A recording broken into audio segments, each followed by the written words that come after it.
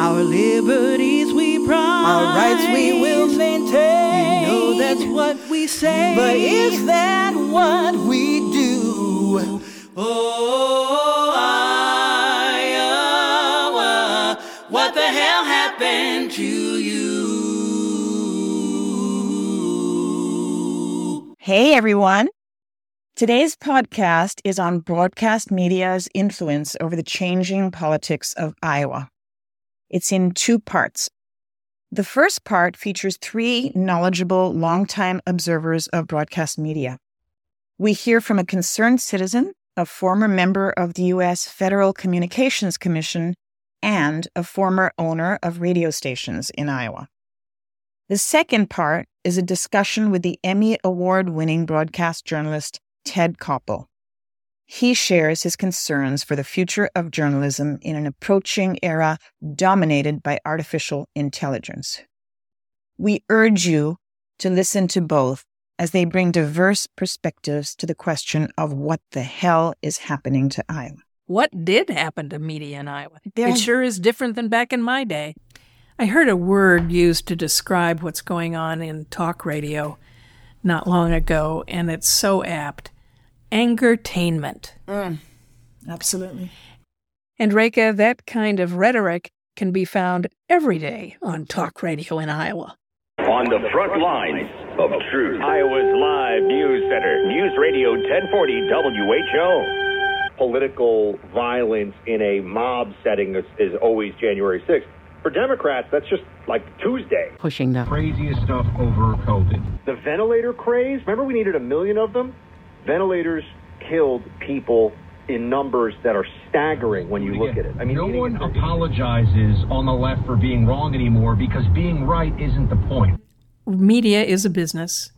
In order to survive, in order to make a profit, you have to be able to sell advertisements to businesses. In order for those businesses to reach consumers, you have to have a lot of eyeballs or ears listening to the content. And the more you can make somebody angry, the more those ratings skyrocket. Besides just the anger factor, what is it that's propelling the political rhetoric to be so far to the right?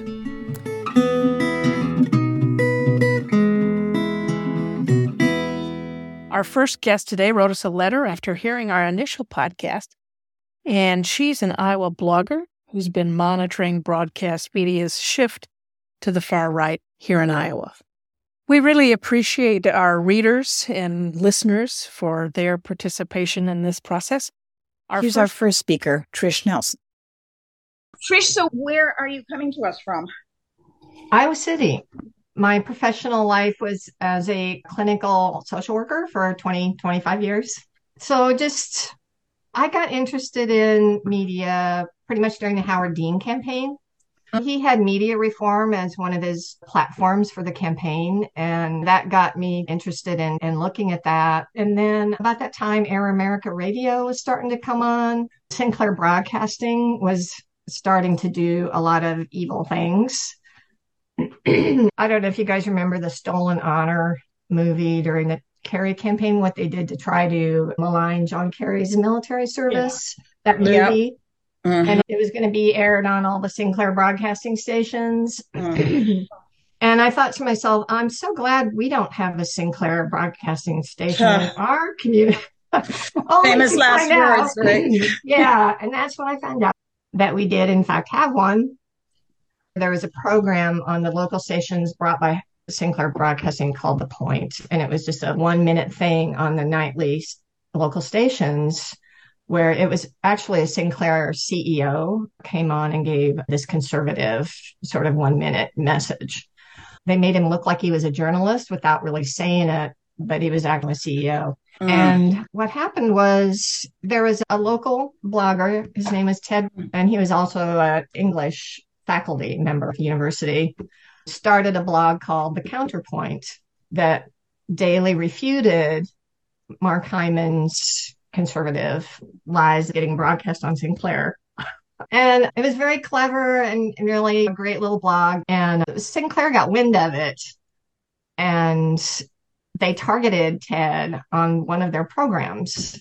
saying that he plagiarized his course curriculum. The university sued Sinclair over it.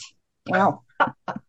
And I think they won. I think they won a settlement or something, but probably destroyed Ted's life in the meantime. Yeah, you'd have to defend something like that. So then we don't really know why, but eventually Mark Hyman did take him off the air. But in the course of that, we filed a petition to deny licensure of KGAN. We got to know Nick during that because as an FCC commissioner, he could help us. Trish is referring to Nicholas Johnson, the former Federal Communications Commissioner. He helped us a lot with what we could say they were doing. And so this was like a year-long project, and it involved recruiting volunteers, and groups of us went to KGAN studio and copied their entire public file.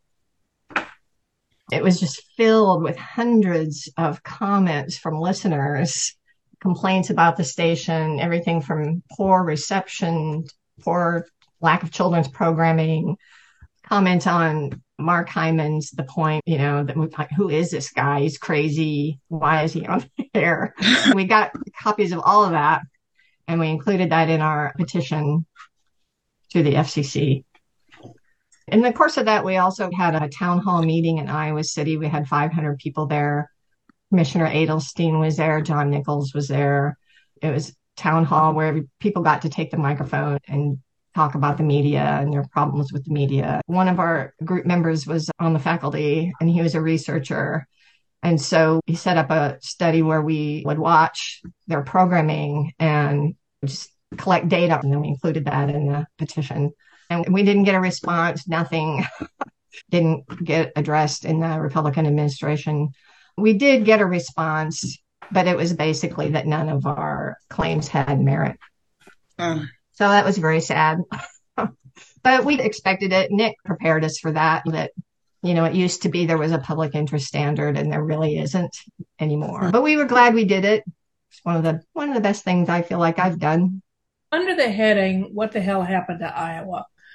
What do you think has happened to radio in Iowa? And can you outline in our conversation here what you put in your email to us? When we started working on TV, I started getting curious about radio because one of the things that we discovered was that KXIC, our local station in Iowa City, had 6 hours a day of Glenn Beck and Sean Hannity. In Iowa City, we've got this 6 hours a day of conservative idiots. And so we did a petition.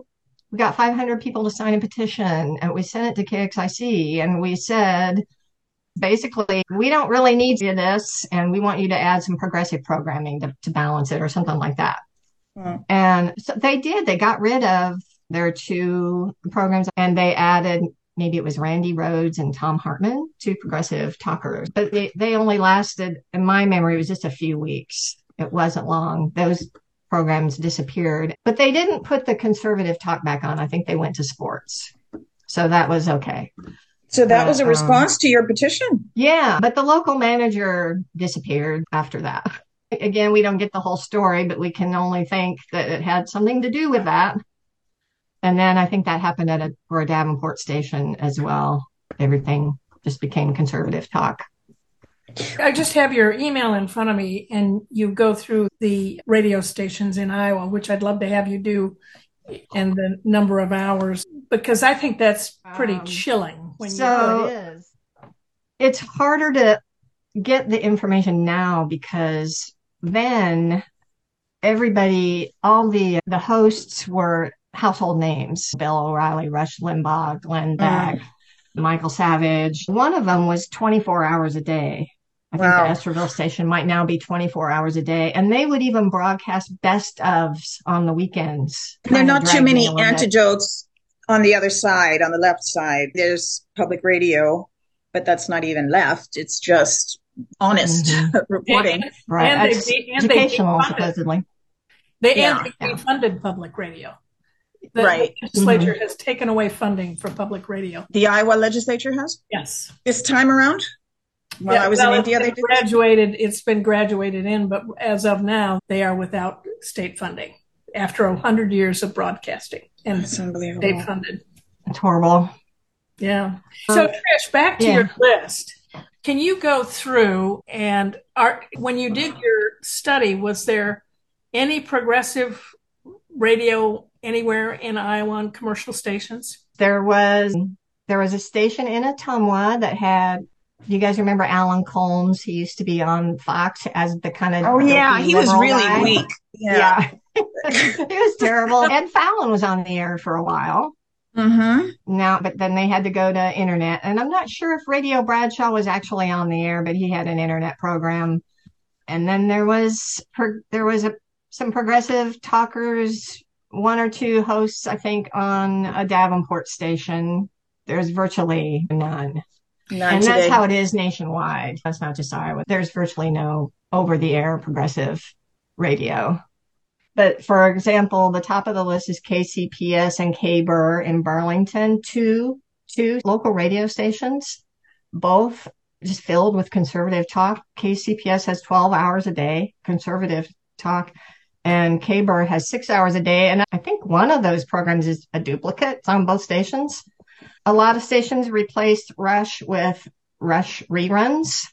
And KXEL in Waterloo, Cedar Falls, 12 hours a day. WOC in the Quad Cities, 11 and a half hours a day. WHO Des Moines reaches the whole state and beyond. The whole state. Even if we just had WHO, that would be enough. I would think that would be enough for a state to have and still satisfy those listeners. It seems like the Des Moines audience doesn't really recognize WHO as right-wing talk. They just think it's normal. And maybe that's just true everywhere, but KSJC Sioux City, 13 hours a day. WMT in Cedar Rapids, 8 hours a day. I think that's up from 6 the first time I looked. WDBQ in Dubuque, 6 hours a day of conservative talk. Esterville, 15 hours a day at one time, or maybe currently it's 24. Somewhere that changed. KGLO in Mason City, 9 hours. KFJB Marshalltown, 6 hours a day. KASI in Ames, 6 hours a day. And KICD in Spencer, 5 to 6 hours a day of conservative talk. And it's just how much conservative talk does one state need over the publicly owned airwaves? I'm just curious about those parts of the state that have been consistently red, like Northwest Iowa. Have you noticed a difference since Sinclair started buying up most of the airwaves in places like that, or in the voting patterns or attitudes of people towards politics? Yeah. Is that quantifiable? I haven't really tried to look at that. That side of the state has always been a little more conservative than Eastern Iowa, but... Or even has Eastern Iowa grown more conservative in your view? What I notice the most is general commentary online and in person of things that people believe. You can't believe that they think this. And you know that they're not making that up, or you know that's coming from the propaganda, because there's no other way that people can get the ideas that they get. Barack Obama was born in Kenya, and just crazy stuff that's provably not true. And that machine started up in earnest when he was running for office. And then Trump came along. I think Trump started it. Yeah. Even though it had been demonstrably proven, he kept saying it. Yeah. That's the thing that's just absolutely mind-blowing, is how they've been proven wrong, and they keep going out and saying it over and over. The big lie. They don't listen to facts and don't seem to live in a factual world and continually vote against their interests. We know that propaganda works, and that's the situation that we have in Iowa. But is there any mitigating effect coming from local newspapers? That's a good question. I just don't think it has the reach or the emotional impact on people that listening to the radio, an angry person yelling about how bad Democrats are and how they're going to ruin your life and how they're going to ruin the country. And this was laid out in the documentary Brainwashing of My Dad, how they purposefully use language and present it in a certain way to activate the part of the brain that is responsible for fear. It's just a personal tale, but she decides to research it, and she went around and talked to media experts and found out about how Republicans use language to persuade people in order to win elections. And it's just a fascinating documentary, both historical, how they did that, and also the personal story of her family and her dad. And so it had a happy ending in a way, because the way that they solved it was her dad eventually retired and wasn't driving to work anymore. One of the things that the conservative media does is say, don't trust anybody else, just trust us. Why do you think it is that progressives have been less successful on talk radio at really presenting the other side and finding the holes in the arguments that are being put forward by the right? Yeah. Is it because of ownership, media ownership? Now, of course, it would be, but back in the day, even, there just never was that much progressive talk radio. It might not have just been needed. I don't know, because the conservatives did this on purpose. They did it as a strategy. And so I just think that it's hard. When they started it, a lot of the stations and stuff, they didn't make money for years. They had a lot of money accessible to them. And Rush Limbaugh wasn't popular for years. They poured money into it and they invested in it, and they waited and waited until they built that audience. They didn't always have an audience right from the start. Fox News didn't either. And I don't think that on our side we have that kind of money that we can just, why aren't we buying some media? It's interesting. If you look at the United States Senate, there are 100 members of the United States Senate. No matter whether you're in Montana or Iowa with relatively small populations or large metropolitan states. So to come into a small state and buy the media, it's a lot more cost effective to own a Senate seat in a small state. So if you target smaller states and smaller audiences, that sort of thing, you can control the United States Senate with not a lot of money. Our brains just don't work that way. We're not evil and greedy. You kind of have to be to think that. A lot of that is because of the propaganda that, to me, it really has turned people's brains to mush. Yeah. I mean, it's also access to so much misinformation online. We were in Newton the other day and chatting with a couple women at the counter of a Maid-Rite. And we're just making conversation. And we brought up the voucher issue. And one of the women said, at least in the private schools, they're going to be held more accountable. And Rake and I just went, no, there is no accountability in the private schools. I know. That's Governor getting a free handout. But how... Everything is opposite. It was depressing. I agree. It can't just stand how it is. You just can't have that much misinformation out there and govern and have things turn out okay. Before we leave this subject, I just wanted to ask this. So the same rules apply to radio station ownership across the country, right? It feels to me as if Iowa, is what I know right now, is particularly susceptible to it. I'm just curious if you think that this problem of concentration of right-wing talk radio has especially affected Iowa in some ways, or it's having an equal impact everywhere, because not every blue state has turned red, but Iowa really went red in this last election. Are we more susceptible? That is a really good question, but one of the thoughts that I had on this was that what's the population of Iowa? 3 million? Yeah. And yet we have 15 radio stations, all, that broadcast in all corners of the state we're saturated in it. Wow. Maybe some states don't have as much. I don't know. Great content. Thank you. Thanks for everything you're doing. Thanks for being interested in the radio thing. I just think people can't imagine that would be so influential. But it is. And what do you do about it? Next, Rake and I visit with former Federal Communications Commissioner Nicholas Johnson, who now lives in Iowa City. Now, I've started to ask myself really esoteric questions like, what is an Iowan? Ain't what they used to be, I tell you. Let's talk to you specifically about media in Iowa and what you think happened to Iowa radio.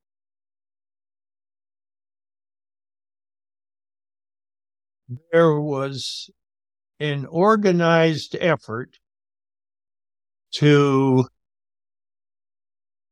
take over the country in general. And we now see the playbook open for all to read in terms of what the governor's been doing. It's the authoritarian's playbook. Right. You want to have an executive government, not a legislature. You want to control the books in the libraries. You want to control what the schools teach. You want to arrange it so everybody who's working for the state owes their job to you, and they have no tenure, and you can fire them at any time. So you really control it. The same kind of thing that the fella in Turkey's been doing, or that Putin's been doing all along, and Mussolini and the U.S. candidate looks like Mussolini and has learned well from him. And the first thing you have to do is take over the media. And it's often the case that when a war breaks out, where the troops first goes to the local TV station to take it over. And so they realized they had to do something. And with regard to the media, the radio was what they saw as a possibility. Tell us about the fairness doctrine and what led up to the elimination of it. Radio was recognized back in the 20s around the world. They saw the potential power that this was going to have. And I quote a congressman from Texas at the time the Radio Act was coming into being, who said, if we should ever let such a powerful medium fall into the hands of the few, then woe be to those who would dare to disagree with them. They understood that in the same way that Putin does today, and wanted to prevent it. They saw radio, particularly the BBC, which became the model. This is a powerful social instrument for education, for bringing people together, for engaging them in public policy and whatever. Even Herbert Hoover, I was president, but at that time, Secretary of Commerce, said we must never allow such an opportunity for good to be drowned in advertising chatter. And even the commercial broadcasters at that time were willing to go that way. Now, obviously, it flipped later on. But there was a notion that this was an important public service that they were providing. And whereas most countries made broadcasting public entity, not government owned, but not commercially owned, we came up with the American solution of letting private individuals run the radio, as was all we had then, but for limited license terms. Nobody would own the right to broadcast. They could own a studio, but it wouldn't be worth anything without a license. And in order to get a license, you had to show how you were going to, quote, serve the public interest, convenience, and necessity, unquote. We held back the cost of local telephone because we wanted to bring people together. We wanted to build a nation. Radio was to serve a major role in doing that. So as that loosened, as commercial interests took over, And the right-wingers, whether or not they were Republicans, saw this as an opportunity to preach their gospel, just as the ministers were preaching theirs. They began to put pressure on the FCC to do away with the fairness doctrine, to do away with this responsibility to serve the community. When I was on the commission, we required them to go out and serve in their community. And they had to put on programs that served the local community. The one provision of the fairness doctrine, and many people overlook, is that they were required to program about controversial issues of public importance. They had to do that. Was a part of the requirement if you were going to be a broadcaster. Then the other provision, the one that is known, is misunderstood as requiring equal time or requiring anybody who objected to getting on. No, I didn't require that. There was no reason for the broadcasters to protest it, and many of them didn't, particularly the journalists, because you're going to do news, you're going to look for controversial issues, and you're going to look for conflicting viewpoints on it. That's the way you sell newspapers, and that's the way you build an audience for radio. But they convinced the FC and the Congress and ultimately the Supreme Court that the fairness doctrine was not required, it was actually doing harm, and it should be done away with.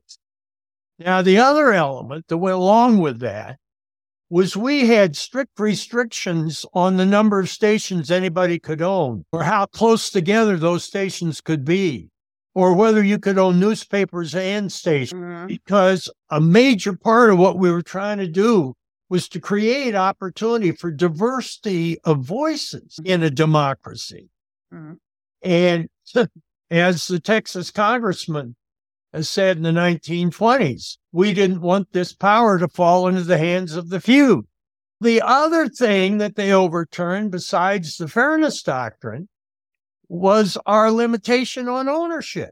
And so suddenly, instead of being able to have whatever it was, 5 or 7 AM stations and FM stations, one licensee picked up the licenses for 2,000 stations. Wow. When did that happen? It was all around the same time. What year? What years? I think the fairness doctrine was repealed in 87, but we're talking about around that time. Okay. It's when the membership of the FCC changed and the politics changed in the Congress and the Senate and the White House, and everything was lost all at once. How many mega conglomerates are there now that are owning most of the radio stations around the country? There's Sinclair Broadcasting. There's what's the name of this other group? Oh, iHeartRadio. iHeartRadio. There are literally very few, right, that own the vast majority. Well, very few that own all the media. Very few movie studios. Very few. Yeah. True. And newspapers has been cut in half. Right. Yeah. But why, I'm curious as to why the right has gravitated towards radio in particular. Because that's the way they reach their base that can be relatively easily manipulated. Mm-hmm. So that's what they knew. They could put this stuff out on radio. And in these 80% of the counties that are now overwhelmingly Republican, on small town stations, and provide them for free. Rush Limbaugh, what a deal. Yeah. You get this guy who's so popular, he can be on your local radio station. Nick, do you think that the proliferation of podcasts and new media and that sort of, it used to be you had to go through the hoops to buy a license to run a radio station, but now anybody, and even a couple of liberty-loving moms here, start a podcast. Liberty-loving moms, right? That's us. Yeah, that's us. But is that going to penetrate this dominance of right-wing talk radio on AM stations? As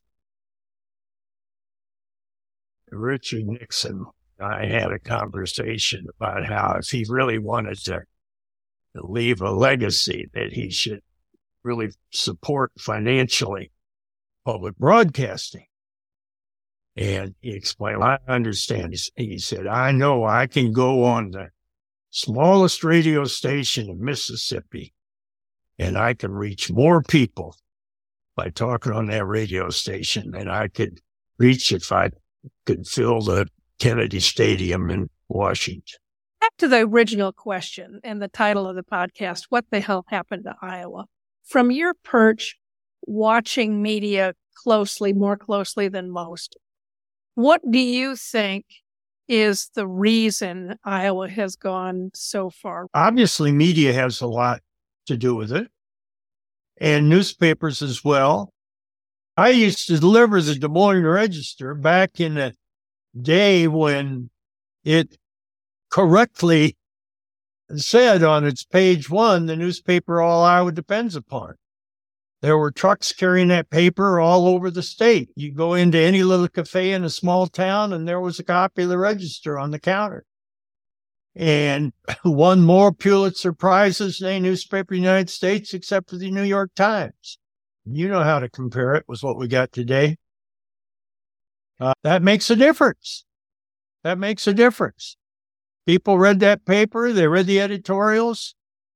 We at Iowa at one time had the single most liberal delegation in Washington of any state.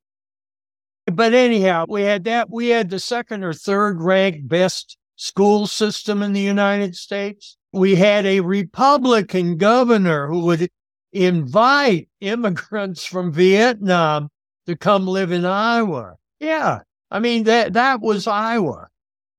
I think when we had this standard that you are a community service, and initially those licenses were only issued for 6 months. Oh, really? When I was on the commission, it was 3 years. But they knew that we were watching, and their lawyers would tell them, look, they're probably not going to come after you, but if they do, you're out of business. Tell us about the current FCC. What could they be doing? What should they be doing? They're living with reality. There just isn't the support. Bear in mind, they are not technically a part of the executive branch, these independent administrative regulatory agencies. They report to the Congress. They report to the committee that has oversight of the FCC, and they report to the committee that approves the budget for the FCC. And as I used to say, even when the FCC stirs as if in a fit of wakefulness, the Congress will then crack down on them and stop them from doing it. But today, I don't think there's much difference between the two. What is it about Iowa that makes Iowans particularly susceptible? Why are we seeing Iowa go so red, but not Maryland? I do think a lot turns on the governor. I think the levels of education make a difference. I think the amount of social interaction makes a difference. I think there's a difference between people who live in cities and people who live in small rural communities. Yep. A lot of these 80% of our 3,500 counties that are predominantly Republican are made up of small towns, ranchers, farmers, where there are proportionately fewer with college educations than there are in California and New York. So I think that's part of it is tradition, the tradition we had back in the day when we had the most liberal delegation. And we had the Des Moines Register owned by people who cared. So the newspapers make a difference. Let me clarify on the fairness doctrine, since that was what this was to be about, because I want to make clear just some basic facts that the fairness doctrine is not equal time. The fairness doctrine does not require that if somebody goes on and attacks the environmentalists, you have to bring back environmentalists to answer them. It doesn't require that you put on any particular controversial issue.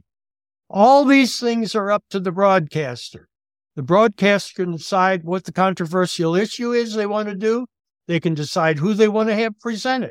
It can be a guest. It can be somebody on their staff in the form of an editorial or something. When they do bring them in, they don't have to give them equal time. It is not much of a restriction beyond what a professional journalist would want to do anyway. There is an equal opportunity doctrine. If they put on a candidate for free to use up some time, they have to give the same time to all other candidates. That's equal opportunity. But no longer. Yeah, I don't know what its status is. Probably it's gone. And there was a personal attack doctrine. If somebody was attacked, then that person had earned the right to come on that station and respond to that attack.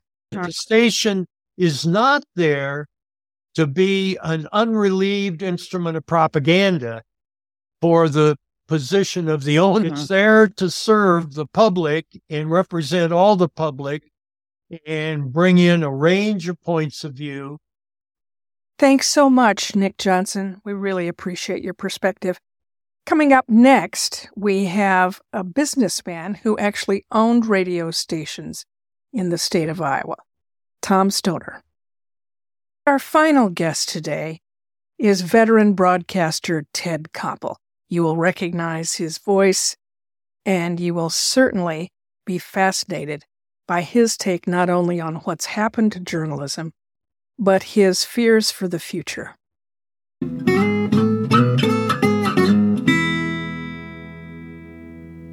Tom Stoner, it is delightful to have you on our podcast today, and I couldn't be more grateful to have your wit and wisdom as a part of this discussion under the title, What the Hell Happened to Iowa?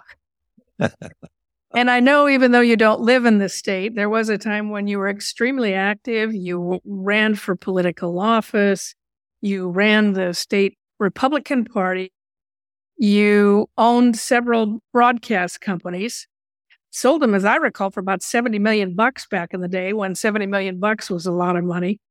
And I'm so glad that you're willing to talk to us today about what happened to broadcasting in, let's take Iowa specifically. You owned several stations. Why don't you tell me what those are? I don't know if the call letters are the same today as they were. First of all, it's an honor to be on your show, and it's always nice to see you. And let's hope some wit and wisdom comes out of this for your listeners. I'm not sure the call letters are the same today as they were when we bought the stations. We owned two stations, K-Hawk, as it was called, in Cedar Rapids. It's now owned by a woman by the name of Mary Kloss, who's absolutely fabulous. And then we owned a station, KSO, in Des Moines. And KSO was the first. We ended up with 104 stations and sold our company to CBS in 1997.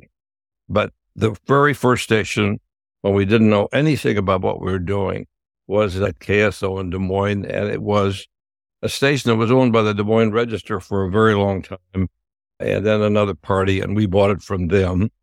And it was a singularly unsuccessful station.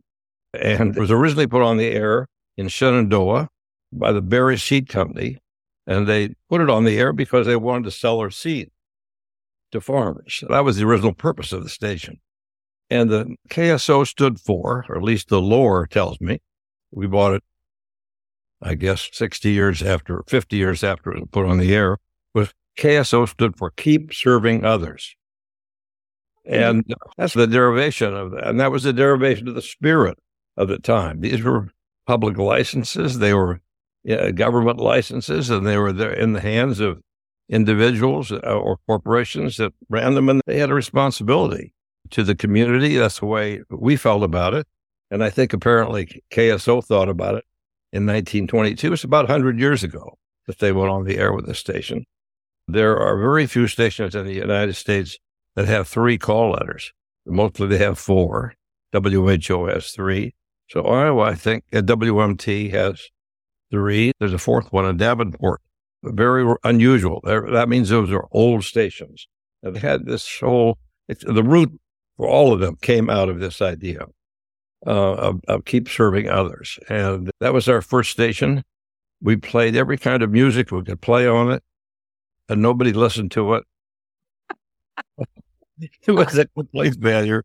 And one day I was looking at a ratings book, and I saw that people in Fort Dodge had a station that were playing country music, and people in Des Moines were listening to it. And I said, oh, my goodness, that's 90 miles away. You must really want to listen to country music if you can listen to something 90 miles away. I made a brilliant deduction. Maybe people would like something a little closer to home, and KSO became country, and it became instantly successful. Isn't that fascinating? Wow. In fact, in doing a little research prior to our call today, I read a business story about you and the selling of the properties. And one of the things that you indicated in the story to the reporter is that you wanted to be closer to the FCC. That's true. Do you remember why you said that and what you were thinking at the time? Yes, I do. And it was true. It wasn't just that, but that was certainly one of the major reasons. And it wasn't what you would think. We were trying to expand the business all over the country. Normally, in the very early days, people went to the State Broadcasters Association meeting, and that's how you met other broadcasters. It wasn't that I was particularly interested in being near the regulatory agency. I was really interested in being near the brokers who need to be there. Now, I would add one thing, though, and that is that I was able to see as the industry changed from a limitation on the number of stations you could have. The reason I got into business in the first place was they passed a bill called the All-Channel Bill. This is like talking about the Eiffel Tower or something a lot older than that. You had to have FM stations. Nobody was listening to them. Everybody was listening to AM stations. And the way they forced it to change in that the FCC said, you've got to have FM on a car radio. You had to have both FM and AM radio to receive so they were trying to promote FM. And that just happened at the time I was looking into a new business. And that I said, there is a terrific opportunity because these new frequencies are all going to be listened to as well as being able to be on the air. Knowing that and being close to the FCC was helpful. Okay, that makes sense. In this episode, we have a dialogue with Nicholas Johnson, who's an Iowan on the FCC. You may know Nick or love him. And actually, first I should check with you to see if you agree with my premise before I assume this. But it seems to me that two things happened that have made far-right radio flourish, and that was the abolition of the Fairness Doctrine, as well as the Telecommunications Bill, which allowed the consolidation of media properties. Do you agree with that assessment, or do you have a different point of view? It's certainly part of the truth, and maybe more than half of the truth, I would say. I'll take it. I can add in another point of view if you want me to. Sure. I think it brought about the development of some far left radio broadcasters. It was an idea of bringing free speech. That was the premise on which it was based. You needed the Fairness Doctrine, and it worked. But when you have 1,000 channels on television, and you have, I don't know how many radio stations there are now, but if you add satellite and internet, endless number, it becomes very difficult to apply that doctrine to the number of voices. And the people who made the change argued that because we had so many more coming, so many more voices, it would all even out. But of course, it hasn't evened out. Conservative radio has really taken over, and some very crazy people, in my opinion. And yes, there are lots of different stations, but isn't there a consolidation of ownership that's taken place through telecom? So when Sinclair, for example, owns multiple properties and they decide to send a memo and this is our editorial of the week kind of thing, and pretty much everybody who wants to keep their job has to accommodate those points of view, even though there may be lots of different stations, with ownership consolidated, isn't that a part of why we're where we are? It certainly is a part of the reason. There were a few people. There was a company in Lincoln called Stewart Broadcasting that dictated from Lincoln what all their radio stations would do. This is at the very beginning. This is before the Fairness Doctrine law. So there were a few people, but now it's prolific. And certainly Sinclair is the gold standard for what you're describing. And so the ownership rule, coupled with the Fairness Doctrine repeal, has led us down this road to some extent. We let the genie out of the bottle. Yep. And it was a terrible thing to happen. I think it's caused us to be divided in the country. I think it's very unhelpful. In fact, it's threatening, in my opinion, to the unity of our democracy as much as anything. But I'm not sure you can put the genie back in the bottle, the trauma that has caused our body politic. We got to find another way to address it. You're here. Some of us are doing what we can, but it feels like trying to paddle a kayak in a tornado or a Chesapeake squall.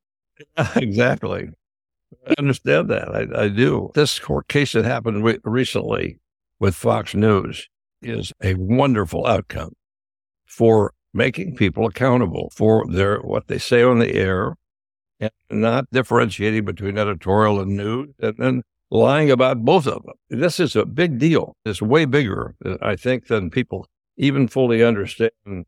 Yeah, having sat at the corporate chair, so to speak, in a radio or television business, if you get an $800 million suit, it's going to get your attention. This will come to the top of the pot. And it's going to make you change the way you do things. Absolutely. And the last suit either. I think it's the first suit. Absolutely. Let's put your corporate business person hat on and speak to what you think. Obviously, you don't know. I don't think you know Rupert Murdoch. You may. I don't. But what do you think? What do you think he's going through? What do you think the board's going through? What's the impact of this kind of settlement? I think it can change everything. Now, there'll always be somebody who is an outlier, but we're talking about corporate policy that they have exercised. And this is what you're talking about, is you have an amalgamation of a group, then right. You have power in your hands, and then you have no regulation. I think that the courts will say that the cost of this puts fear in the hearts of the people in the board. They look at it, they're running a business.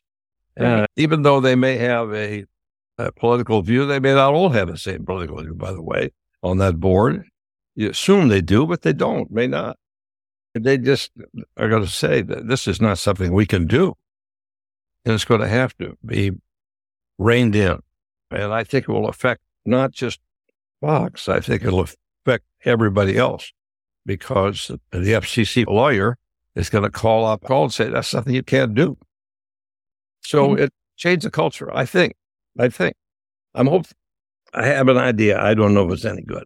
Let's try it. I've taken a greater interest in cable than I have the broadcasting business of late, the commercial broadcasting. If you think about what is on cable and the extreme views that are there, cable licenses used to be issued by municipalities, not by the FCC. So the city of Des Moines or the city of Cedar Rapids or Mason City, wherever, that council would issue that franchise for that cable system. Now, maybe it's changed. I haven't followed it because I've been out of it a good bit. But if you could get a city council to say, we'll issue this franchise, but you've got to have what effect is the Fairness Doctrine applied to that franchise. Now, this is the kind of thing that would go, the boardroom would take interest in this just like they do the court case. That's the thought. I've often wondered how one media company, cable company, was able to dominate a city the size of Des Moines. I'm not sure that's the case anymore with streaming. I don't know, but it's a really good question. There's something maybe in this arena that we're looking, maybe we should be looking at the federal government, yes, but there may be other ways of looking at this industry and regulating this industry. We have a similar problem in the internet. The internet isn't regulated in the normal historical way the FCC has done it. we may have to look at, that's what I'm saying about, we may have to look at how we put this back in place in ways that we haven't thought about yet. And I'm spending a lot of time thinking about that and talking to people about that. Tom, you were involved in the Iowa Republican Party during the days of Robert D. Ray, et cetera, who welcomed immigrants to this state. If you catch up on Iowa news and the Iowa legislature these days, it's such a different picture. They're banning books. They're doing so many things that I don't know what Bob Ray would say today, but it certainly wouldn't have been a part of his platform. The current governor of Iowa will not hold press conferences. There was a court case about availability of information. What do you think happened to the Iowa Republican Party? In your day, there were press conferences literally daily by the state. It just feels so different. It feels like, how do we solve problems if we don't talk about them? It doesn't work. I've always felt, this is a little corny.